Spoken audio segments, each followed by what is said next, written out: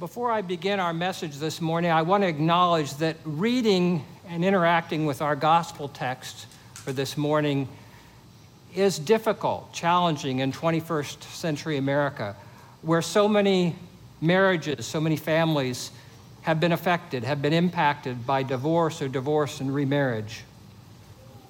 For those who have experienced divorce and remarriage, I want to remind us all the words of Romans 8:1. There is therefore now no condemnation for those who are in Christ Jesus. Let me read that again. There is therefore no condemnation for those who are in Christ Jesus. In case you missed it the first two times, there is therefore no condemnation for those who are in Christ Jesus.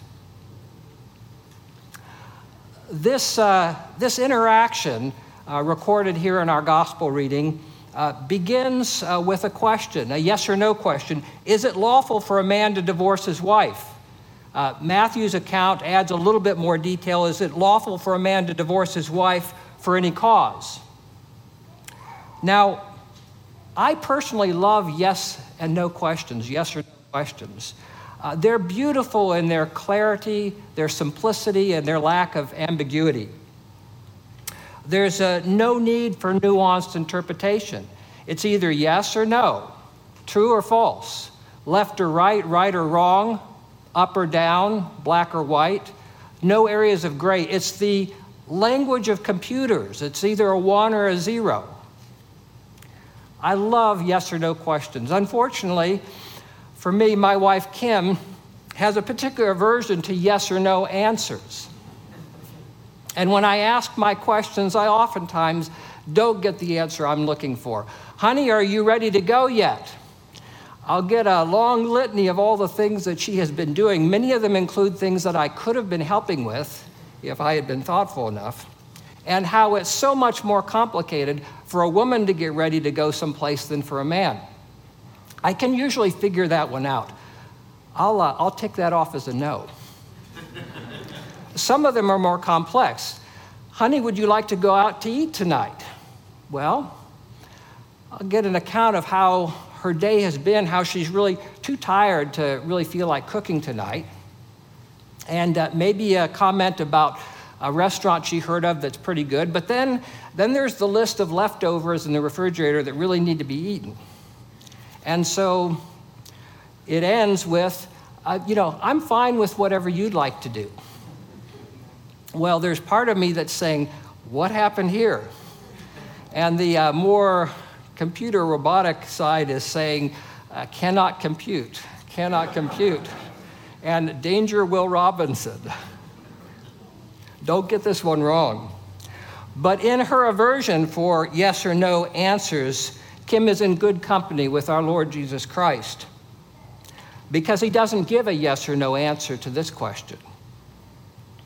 Sometimes yes or no is an insufficient and potentially misleading answer. In this case, it might have also been dangerous. The verse before where our reading picks up in Mark 10, verse 1, explains the setting for this conversation. Jesus has crossed over the Jordan to the other side. That's the east side of the Jordan, in an area that was known as Perea. That was the heart of the kingdom of Herod Antipas. This is the same Herod who had married his brother Philip's wife, Herodias. And when John the Baptist spoke out against that, John was imprisoned and later beheaded. And it was right here on the other side of the Jordan where that had happened. So perhaps this question was prompted by a very insincere hope that Jesus would say something that would put him at odds with Herod, get him in trouble, provoke Herod's anger. But Jesus does give an answer, and he links his answer and his explanation of why there is such a thing as divorce to hardness of heart. And Jesus said to them, because of your hardness of heart, he wrote you this commandment. Now, there's a particular hardness of heart in the way this question is even posed. It's looking for what is permitted rather than what's best, what is legal rather than what God desires. There's also a hardness of heart that Jesus is referring to that fails to recognize what God is really doing.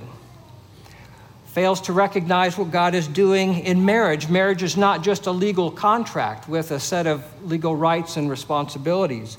It's not even just a public commitment between two individuals, not even just a deep expression of love.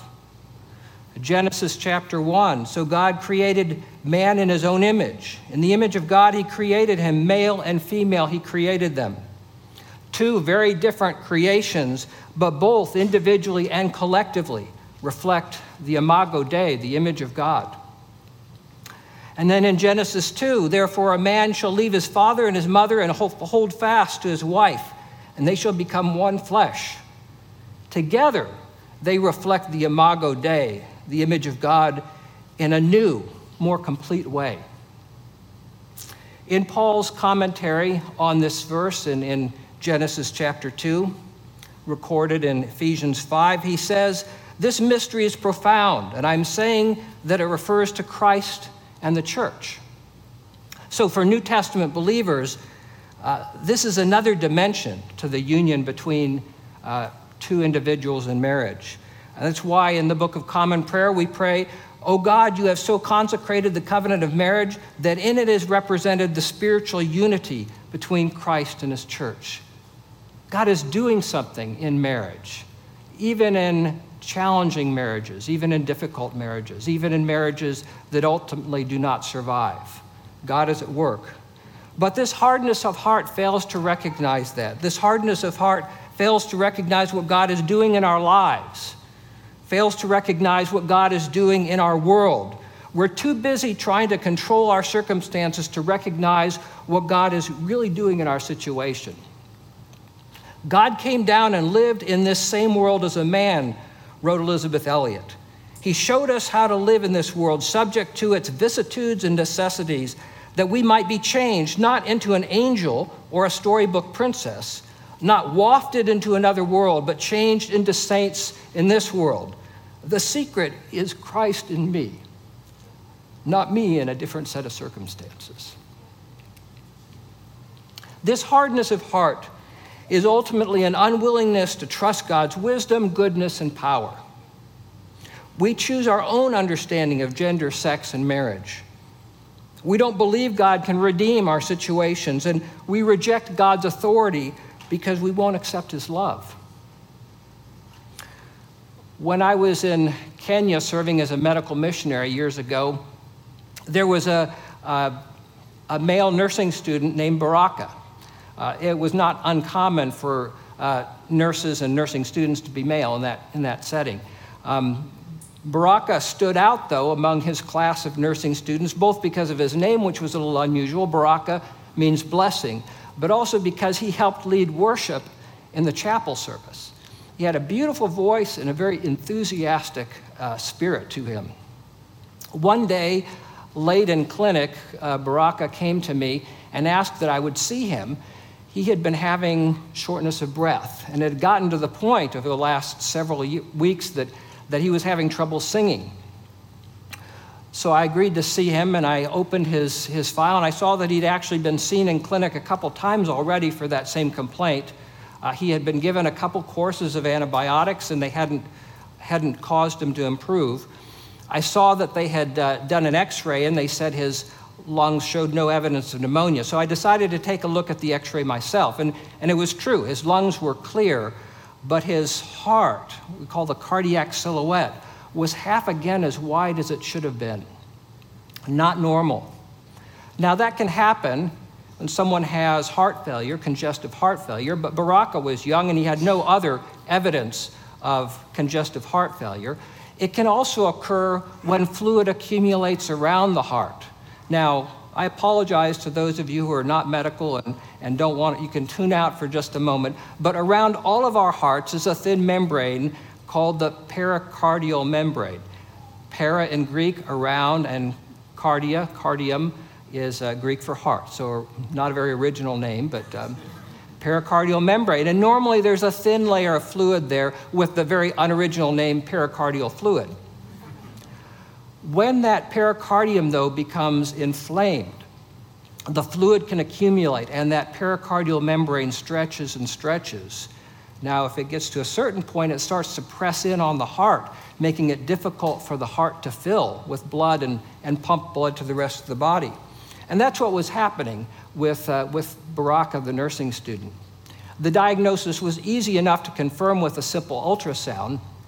And in that setting, in Kenya, someone his age, by far the most common cause of pericarditis, inflammation of the pericardial membrane, was tuberculosis. And so I put him on some treatment for tuberculosis, and over the course of several weeks, he improved, he did well. Baraka went on to get married. He finished nursing school. He trained as a nurse anesthetist, and he lived up to his name as a blessing to his family and to his community. Now, if we hadn't caught it in time, what would have happened to Baraka? One possibility is that fluid would have accumulated to the point where his heart could no longer beat, in which case we would have had to stick a needle in and draw off some of the fluid. Sometimes the fluid goes away on its own, but a late complication of tuberculosis pericarditis is that the pericardial membrane can scar down. It develops a dense scar tissue around it, and that slowly squeezes the heart to where it loses its ability to pump. That's called restrictive pericarditis. The heart is encased in scar tissue that protects it from outside injury, but gradually prevents the heart from expanding to fill with blood and pump blood to the body. The word that Jesus uses for hardness of heart in this passage is a Greek word, sclerocardia.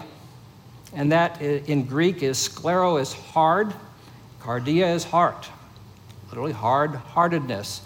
Sclero, though, is also where we get the medical term sclerosis, which means scarring. So this image of restrictive pericarditis, a heart that is scarred down on the outside, is a very good picture of the sclerocardia that Jesus is talking about in a metaphorical sense.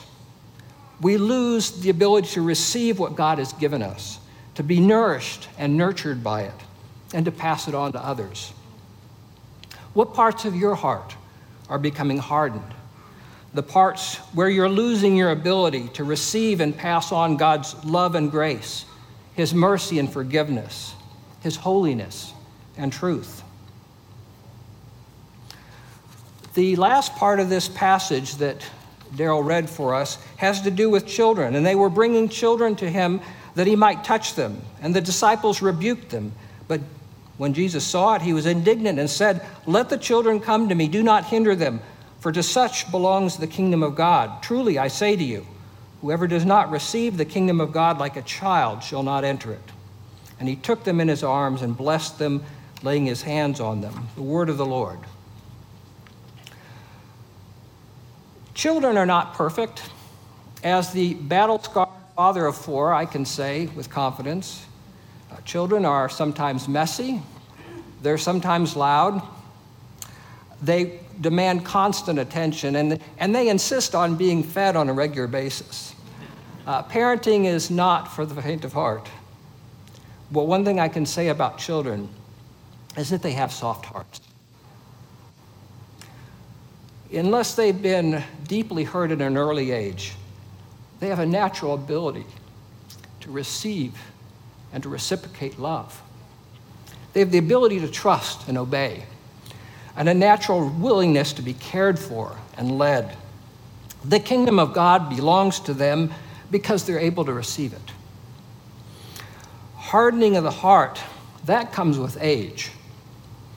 The numerous harms and betrayals that we experience harden our hearts.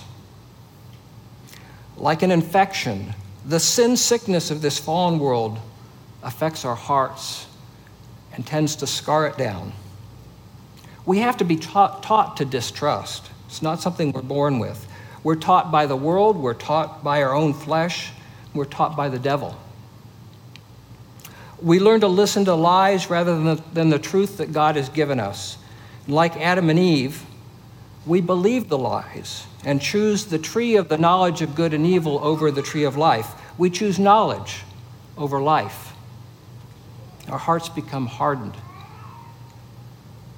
Keith Green, in his song, "My Eyes Are Dry," wrote, "My eyes are dry, my faith is old, my heart is hard, my prayers are cold.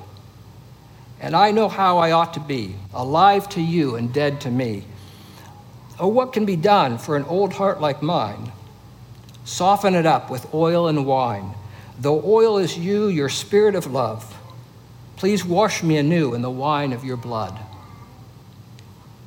This is the cure for a hardened heart, the oil and the wine. The oil is the spirit of love, the Holy Spirit. In his sermon, "How Hearts Are Softened," Charles Spurgeon wrote, "It needs the Spirit of grace to give us grace to receive grace. We're so graceless that we will not even accept grace till God gives us grace for grace, grace to accept grace." That's our dilemma. Our hearts are so hardened that we can't even receive the grace that God has to give us without a work of the Holy Spirit to soften our hearts. The Spirit most often does this work imperceptibly. Like the wind, we can't see him, but we see and we feel the effects. Ezekiel prophesied, "I will give you a new heart, and a new spirit I will put within you, and I will remove the heart of stone from your flesh and give you a heart of flesh." The second part of this cure is the wine of his blood, the blood of Christ. Spurgeon goes on to write, "The look which blesses us so as to produce tenderness of heart is a look to Jesus as the pierced one. It's not looking to Jesus as God only which affects the heart, but looking to the same Lord and God as crucified for us. We see the Lord pierced, and then the piercing of our own heart begins." Jesus' great love for us compelled his great suffering for us. As we remember his death and resurrection, the Holy Spirit can give us a new heart. So what is Jesus asking us to do? He's asking us to become children again. Let Jesus take you by the hand and lead you. Let his light dispel the darkness. Let him take you in his arms and bless you. Let him soften your heart with the oil of his Spirit and the wine of his blood. Amen.